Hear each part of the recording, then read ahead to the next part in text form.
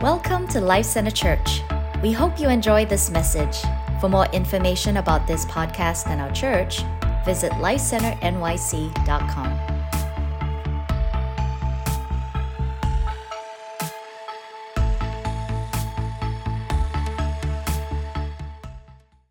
The title of this message is "You Will Be Holy, for I Am Holy."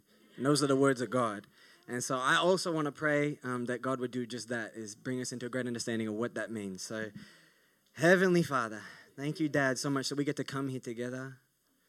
And so, God, we just pray right now for your purposes to be fulfilled, for you to have your will done. Yeah, our Father in heaven, hallowed be your name. May your name be kept holy here during this time, God, and throughout all of our lives. Your kingdom come and your will be done. In Jesus' name, amen. Amen. So I want to start today with a little sentence that I think maybe some people here have heard before, and I think it's a transformative sentence. Many people have shared life stories of, my life was in shambles, and someone told this to me, and it blessed me, and it gave me courage that maybe there's some hope for me. And that is just, God loves you and has a plan for your life and a purpose for you. Great thing to say. Say it to people all the time. A lot of people need to hear it. But then, of course, we need to ask ourselves, what's that purpose? And a lot of times the answer is people say, like, you're meant to be in the ministry, or like, you're going to do your job, but the way you're going to do your job, you're going to share Jesus at your job, or you're going to be a great husband or dad, or, whatever.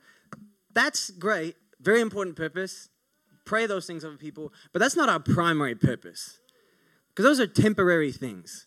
When we're in heaven, I'm not going to be like, I work with international students. Woo! Like, that's not, no one's going to be thinking about that then. We'll be focused on bigger things, right? And so what is God's purpose for us as individuals and collectively that's actually eternal? And so to start for understanding that, I want to start where Jesus starts. So in the Gospels, we see that Jesus, he says a lot. He teaches a lot of things. But it's interesting to note that he doesn't actually speak that long in public very often. His longest public message is about 15 minutes, less even. I'm going to speak longer. So Jesus, just forewarning. So Jesus, he uses his words very intentionally, but if he says something for a long time, like he has a prolonged speech, that means really pay attention probably. Because he really doesn't speak long unless he needs to.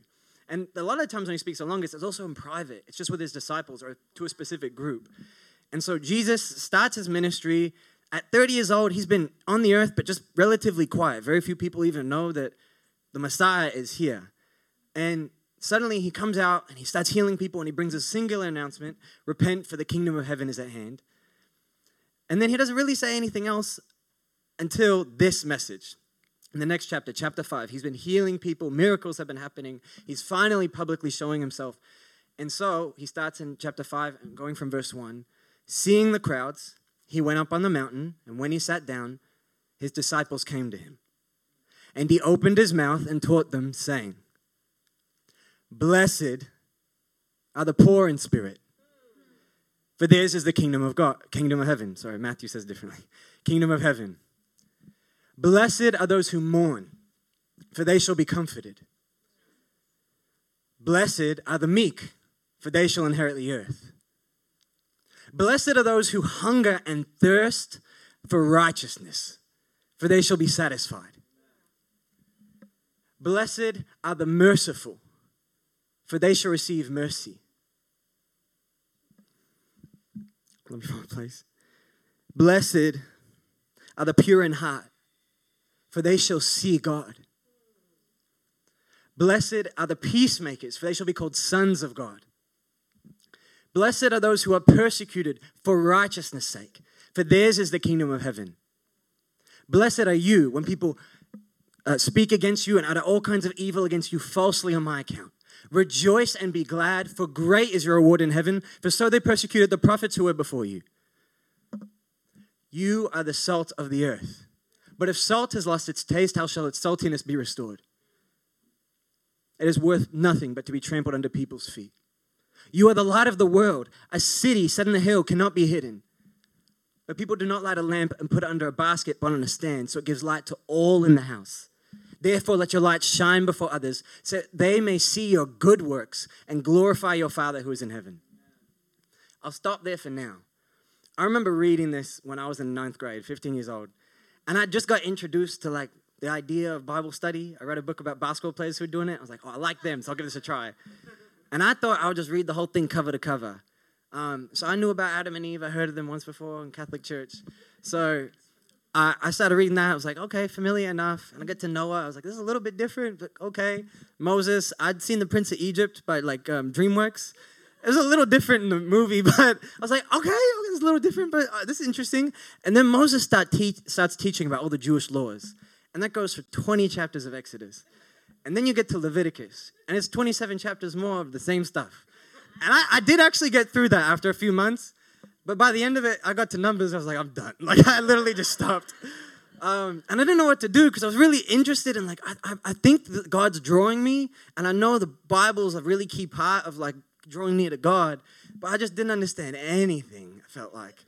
And I was like, I don't think I'm meant to keep kosher. I'm not Jewish at all. So eventually, months later, I decided one night, I'm just going to skip ahead. Hope God will forgive me. I've shared this story before, but I think it's worth sharing. And it's 3 a.m. I'm jet lagged. I've been watching these YouTube videos and stuff about Jesus.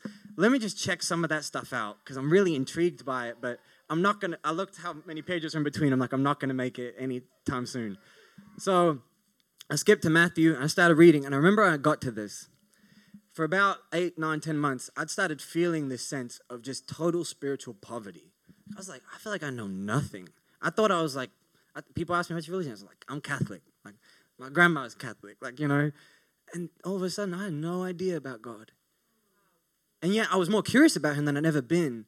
And I thought that was wrong. I thought, man, I need to learn quickly so don't feel this anymore. And I read this and went, oh, that's not wrong at all. In fact, it's never going to be wrong. We will still be poor in spirit if we're going to inherit the kingdom of God. So I actually felt very poor in spirit preparing for this week. And I'm sure that was God's intention. And throughout this text, we see things that we wouldn't expect as this is how Jesus decides to define, how do you live holy? How do you live in a way that's worthy of the kingdom of heaven? The most holy place, the kingdom of God. Be merciful. Be meek.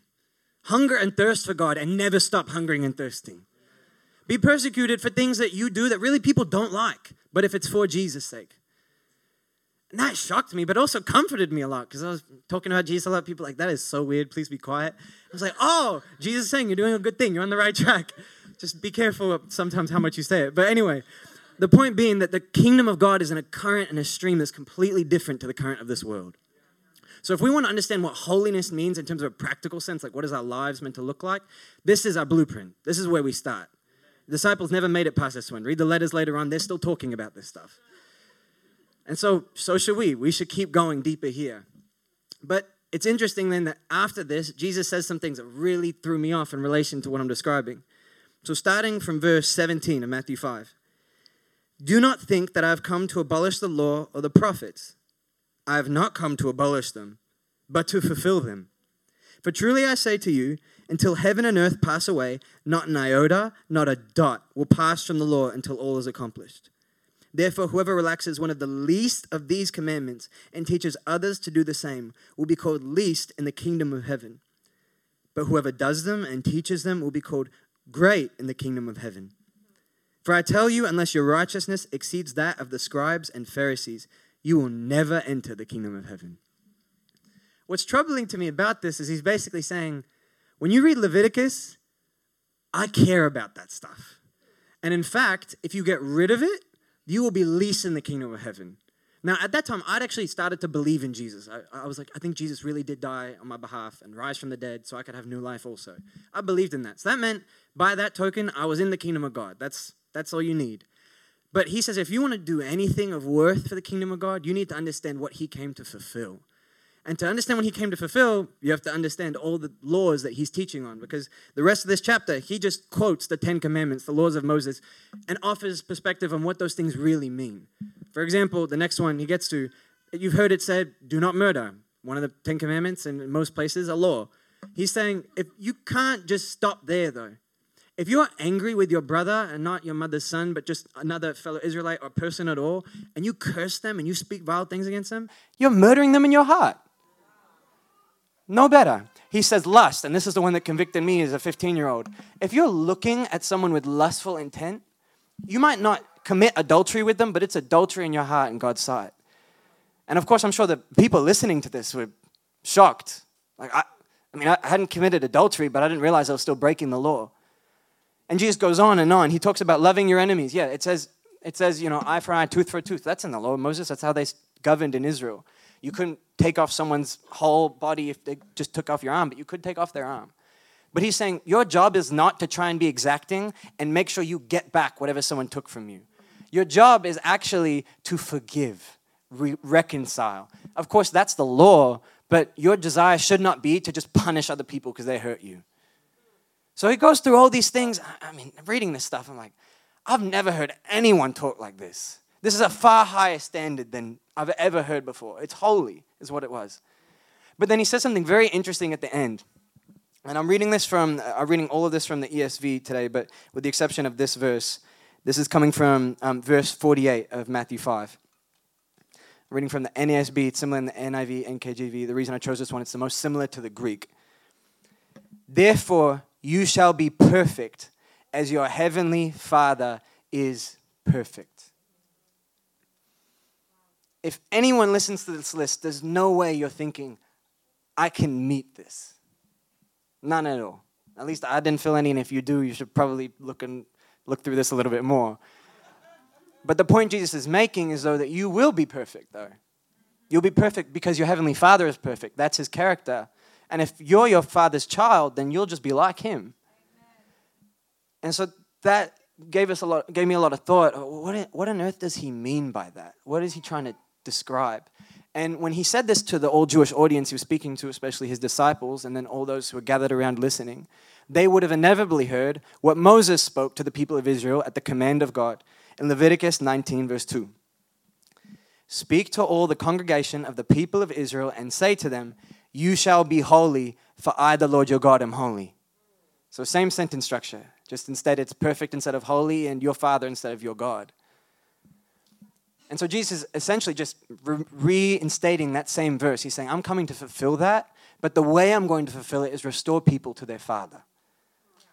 So if we want to live holy lives, that's our first thought. Okay, I cannot do this by purely my own effort. It comes from an identity. It comes from a faith that God in heaven could be my dad. But in order to fully understand, how do we get there? Why is Jesus saying this now? Why is God saying this now? Why didn't he tell Moses to say it then? Is we need to understand, what is Jesus saying when I came to fulfill all these things? What was he referring to, and why is he calling us back to that? So I want to go back to what time was Israel in when Moses spoke this? The context was that the Israelites were in the wilderness. We're in Egypt. They portray this part decently well in the Prince of Egypt movie. That they're in slavery, they're in oppression, and God hears their cries of oppression. And so he decides, I want to free my people. And so he leads them out with the plagues and leads them through the Red Sea into the wilderness, away from the people of Egypt. And he says, you will be my people, I will be your God. And then in that context, Moses goes up the mountain, Mount Sinai, receives the 10 Commandments, and all these really specific instructions, very detailed, about this tent he's meant to build where God's presence will dwell, and the priests and what they're meant to wear and how they're meant to keep themselves ritually clean so that they could go into the tabernacle or the tent of meeting to be with God. And what are the conditions for a priest? They had to be descendants of the son of Israel. Israel had 12 sons. One was Levi. Only his descendants could be priests. All the specific stuff. And it seems very strange, as it did to me when I was reading Leviticus. It didn't make any sense at all. But it's purposeful, is what Jesus is saying. All the law and the prophets, every single thing, he came to fulfill. So if you do away with it, you can enter the kingdom of God, but you'll be the least. And that this is what is perplexing at the same time, is in the passage we were just talking about, he says, your righteousness, though, to enter the kingdom of heaven needs to exceed that of the scribes and the Pharisees. The scribes are the ones who are writing down this law of Moses that I'm talking about, all the detailed stuff. They're writing that down. That's their full-time job. That's all they do. No printing press, no HP printer. That's their job. So as they're doing this, surely they must know it pretty well. And they could even teach people about it. And the Pharisees, that was essentially their job. We read this many times in the Gospels. They have teachings about this is what the law of Moses says, and this is how we can apply it. On the Sabbath, this is how far you can walk. This is how much you can carry. It doesn't detail that in Moses' book, but the Pharisees kind of apply this stuff. And Jesus says, actually, they don't get into the kingdom of heaven either. You need to be in better standing with God than they are. So clearly you can understand this all and completely miss the whole thing. And you could not know anything and get into the kingdom of God because of Jesus somehow. But he's saying if you really want the riches of all I have for you, you need to understand what I came to fulfill, which is actually what these people taught. And so Jesus is telling us something very interesting here about he's come to fulfill what Moses had started, essentially, what God had done through him. So Moses is told to build this tent of meeting, which later becomes the tabernacle that stays in one spot in Israel. And then in the time of David, he says he wants to build God a house so he could stay there. And Solomon, his son, eventually does. And something to understand about this tabernacle, this tent of meeting, is there was an outer court, there was an outer sanctuary, there was it was called the holy place, but it wasn't the holy of holies. The holy place only priests could go into when they had been consecrated. They had been made holy, sanctified. So they had special washing rituals and everything they had done. They could go in, and even then, they had to make sacrifices for themselves in the outer court on the altar. Then they could go into the holy place. But only the high priest could go into the Holy of Holies once a year on the Day of Atonement. And in that place, there were these big winged statues made of gold. And they represented these creatures that God told them, you need to design these things. And they're not idols. They don't represent God. They represent things around God. And God speaks to Moses, actually, and this is quoted in the New Testament also, and tells him that you need to make sure that you make everything according to the pattern show you. So this is actually a quote from the New Testament talking about the tabernacle of Moses. Hebrews chapter 8, verse 5. They serve a copy and shadow of the heavenly things. For when Moses was about to erect the tent, he was instructed by God, saying, see that you make everything according to the pattern that was shown you on the mountain. So it's a copy of something that's actually in heaven. It wasn't just God got this people and now he's like, how can I dwell among them? I'll think something up. He said, I want heaven to be on earth. So this is where we start. Build this tent. These people can go in. The rest can't. These people can go to the altar, everyone. But past that, only the priests. And God spent a lot of time doing this diligently. So he wasn't just doing this without thought about what would to come after it.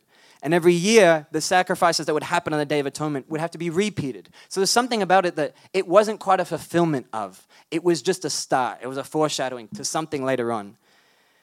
But this is what's really interesting in Isaiah chapter 6. Isaiah is a prophet coming much later on. This is when the temple is built, so it's a firm structure. And he has this vision. And in the vision, he is in the holy place, the most holy place, the Holy of Holies, in the temple. And he sees the throne of God. And Moses, who established all of this, God spoke to him to how to make the tent of meeting and how to consecrate the priests. God told him, if you see my face, you'll die. So I'm going to cover you so you only just see the little bit of back of me. Because I'm so holy. I want to be close to you. But there's a really good video the Bible Project makes about this. But it's like the sun. You get too close, it's just so hot, you'll just die. But you also need to be close because otherwise you won't have any life in you. So God speaks to Moses this way, but he doesn't see his face at all. Isaiah is suddenly in the Holy of Holies looking at God. And he is so scared. He's petrified. He says, woe is me. I've seen the Lord and the King on his throne. I'm a dead man. And if anyone here is, sure, I'm quite confident no one's had anything of this intensity, but if you ever had an encounter with the presence of God where you suddenly realize God is actually real, it's kind of scary. In fact, it should be. So I've been talking about the fear of the Lord. When you first encounter that, the only thing you can say is, holy, oh my goodness, God, you're here, you're afraid. And that's the right response. That's how you know it. This must be Jesus. It's something so far beyond me, I'm petrified of it. You might want it to even go away. Isaiah was not like, Lord, keep me here. He was like, God. And so this is the context of, we need to understand how holy God is if we want to be able to say, I really understand the fullness of what Jesus did and what it meant for me. Because Jesus is trying to give us something really precious. So Isaiah sees this all, and he cries out, and he actually specifically says something about his lips. He says, woe is me, for I am lost, starting in verse 5 of chapter 6. For I am a man of unclean lips, and I dwell in the midst of a people of unclean lips. For my eyes have seen the King, the Lord of hosts, the Lord of heaven's armies.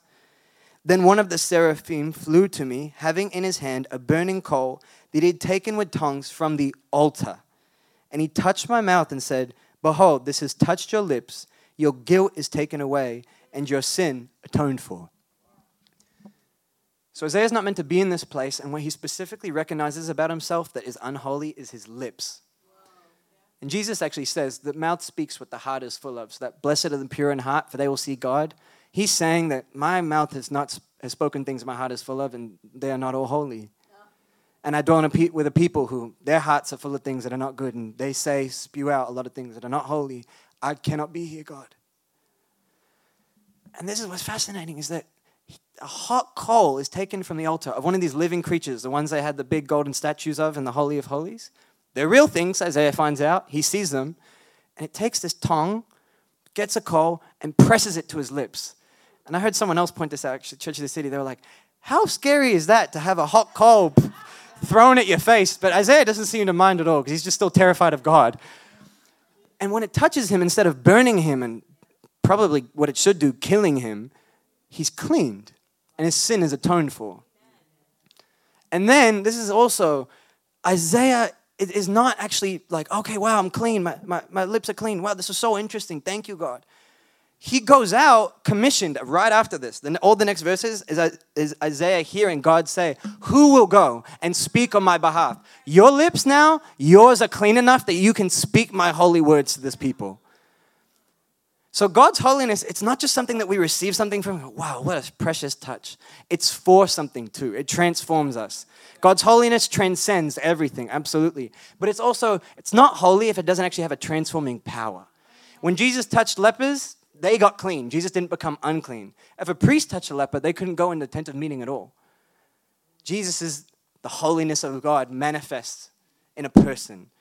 And so this coal is, in a sense, a picture of Jesus. And so then we go on to the New Testament, and we see that there are these analogies being made by all the apostles saying Jesus is many things, actually, that the temple represents. And there's three specifically I want to mention. He's the sacrifice. He's the high priest who can go into the Holy of Holies. And finally, he's actually like the beginning of the house itself, which can get a little confusing, but we'll get to that in a second. So I want to go to 1 Peter. This is chapter 1, starting in verse 14. So now that we brought to this place of, okay, we need to be reconciled to God, and it's not something we can do. God has to clean us. And he does that by making us his children. And so Peter is writing as a Jewish man to a mostly Gentile audience in this context. As obedient children, do not be conformed to the passions of your former ignorance. But as he who called you is holy, you also be holy in all your conduct, since it is written, you shall be holy, for I am holy. And if you call on him as Father, who judges impartially according to each one's deeds, conduct yourselves with fear throughout the time of your exile, knowing that you are ransomed from the futile ways, inherited from your forefathers, not with perishable things such as silver or gold, but with the precious blood of Christ, like that of a lamb without blemish or spot. So every year, we're mentioning the tabernacle, there would be the Passover feast, and the Passover lamb would be sacrificed. And I've spoken about this before, actually, that Jesus was sacrificed on Passover for this reason. That's why John the Baptist sees Jesus, and he says, behold the Lamb of God who takes away the sins of the world.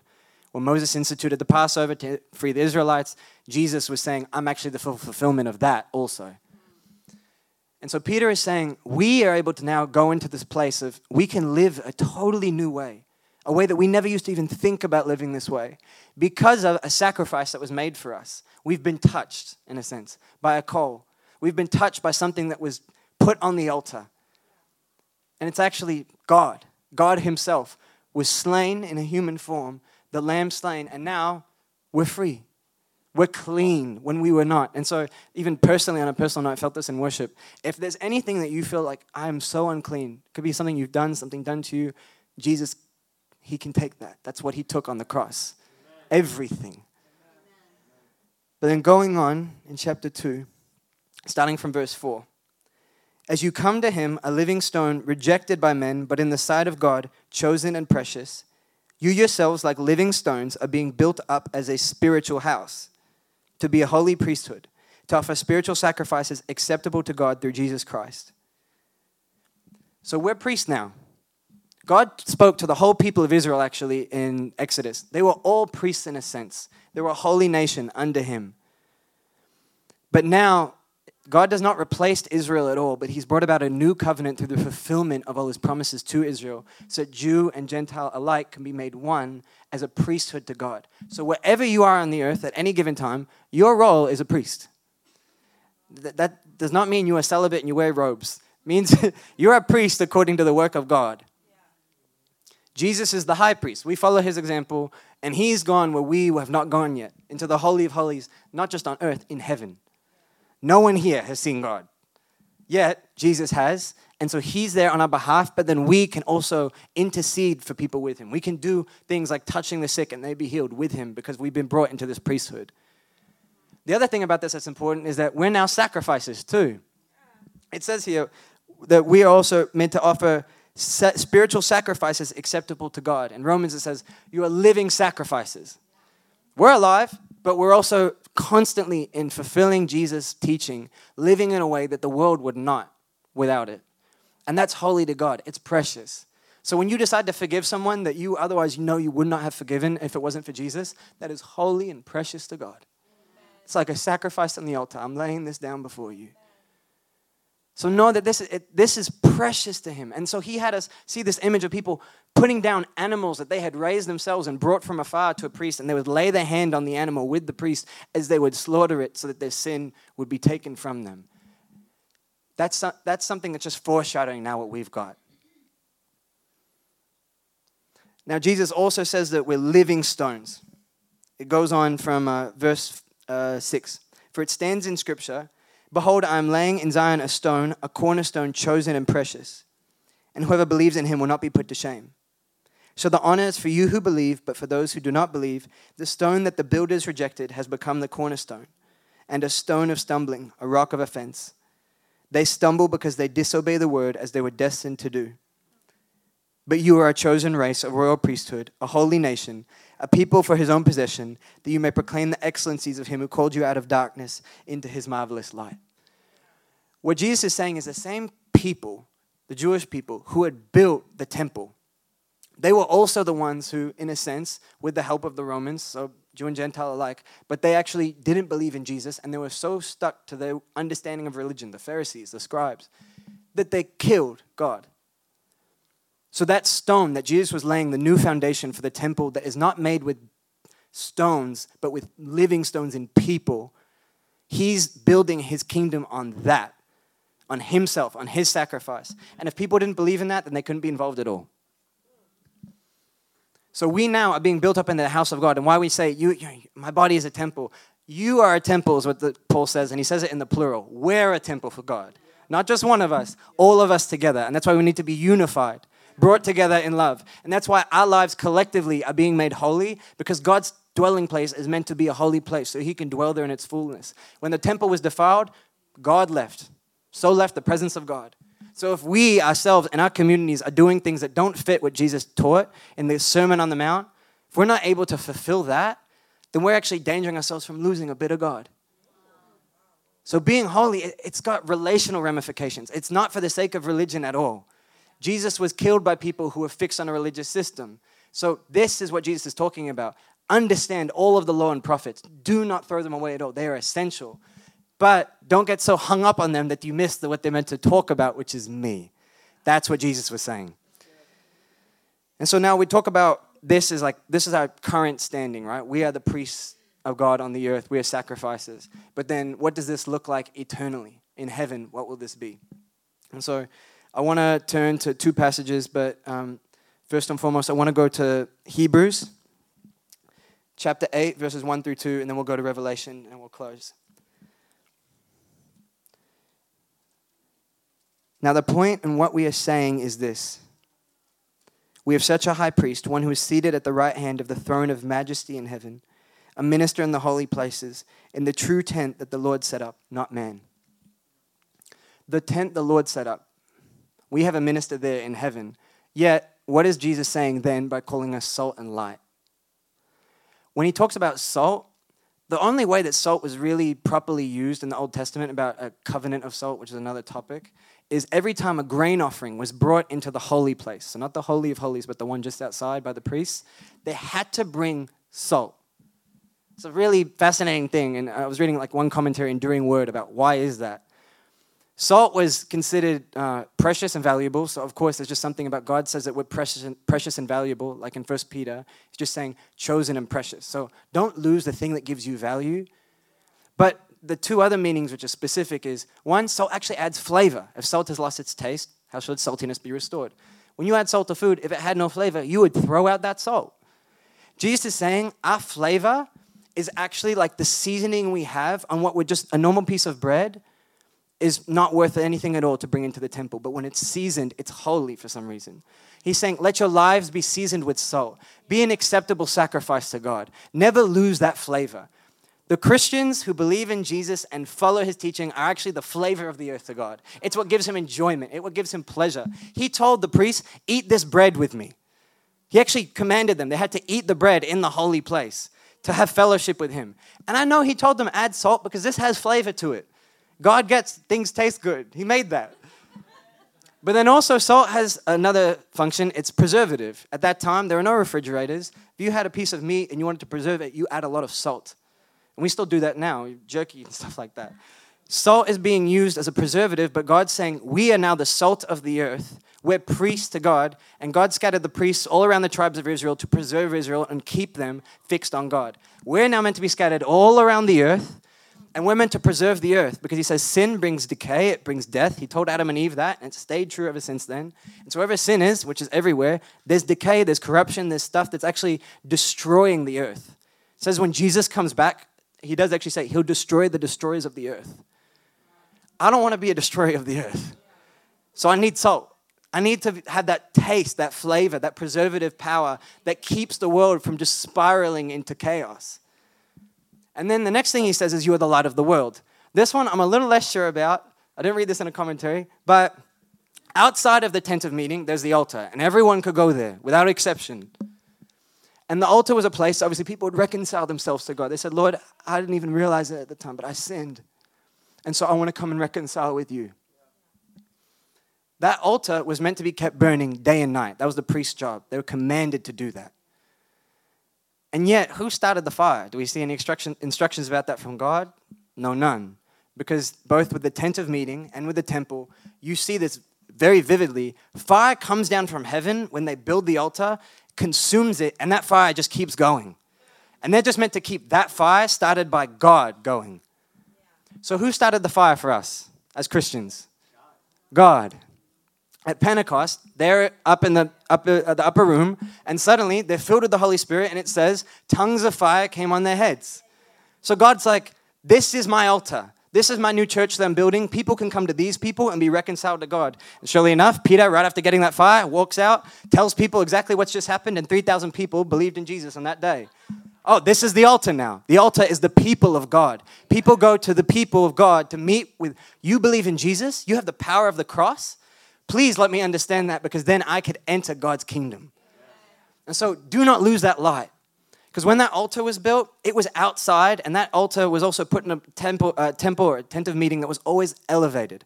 If you've ever been to Jerusalem, the temple is on a mount.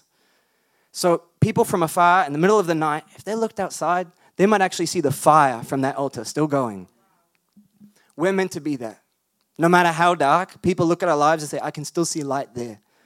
I still see opportunity to be reconciled to God. And this is a shadow, though, still of the heavenly things. So what do we get to in its fulfillment? Going to Revelation chapter 5, and we're going to close here. There's this picture of, we described before, there are living creatures around God's throne that constantly cry out, holy, holy, holy.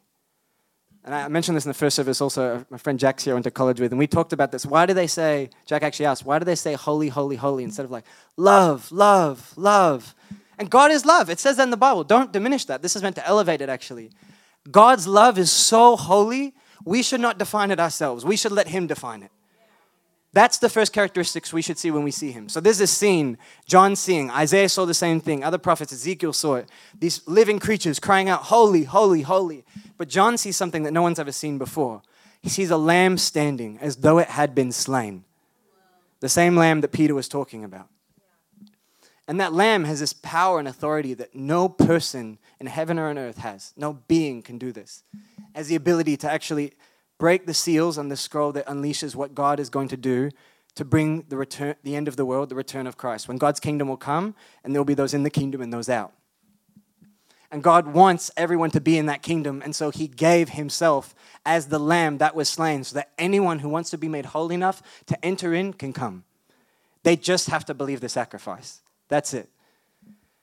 And so God is telling us something, though, about our destiny, too, because it says that the Lamb was there, and then it says in verse 9, "Worthy are you to take the scroll and open its seals," which I was just mentioning, "for you were slain, and by your blood you ransomed people for God, from every tribe and language and people and nation.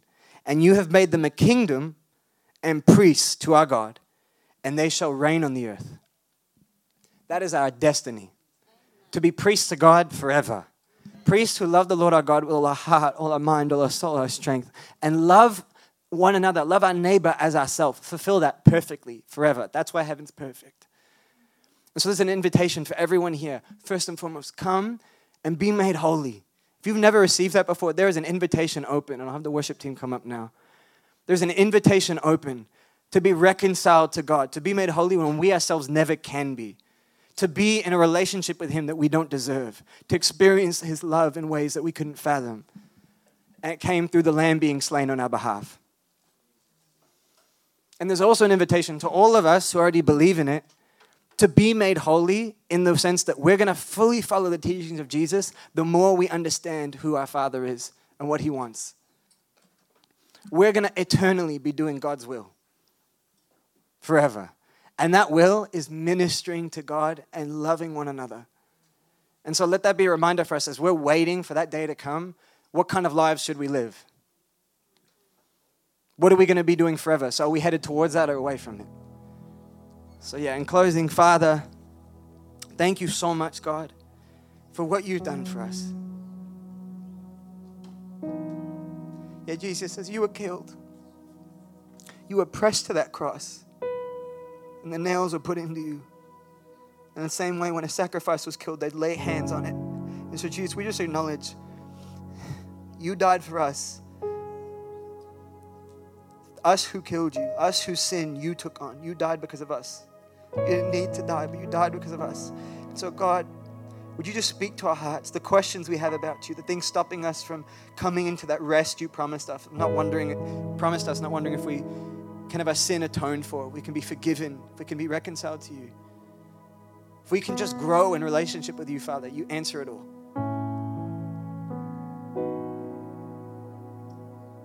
Yeah, that's something I sense really strongly. There's an invitation right now into the rest of God. When we believe in Jesus, we rest from our works because we don't get in because of them. And that's actually what transforms us to live holy lives. So God, I just thank you for that rest on your people right now.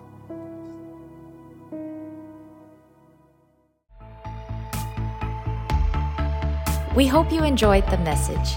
You can also follow us on Instagram at Life Center NYC or YouTube at Life Center Church NYC.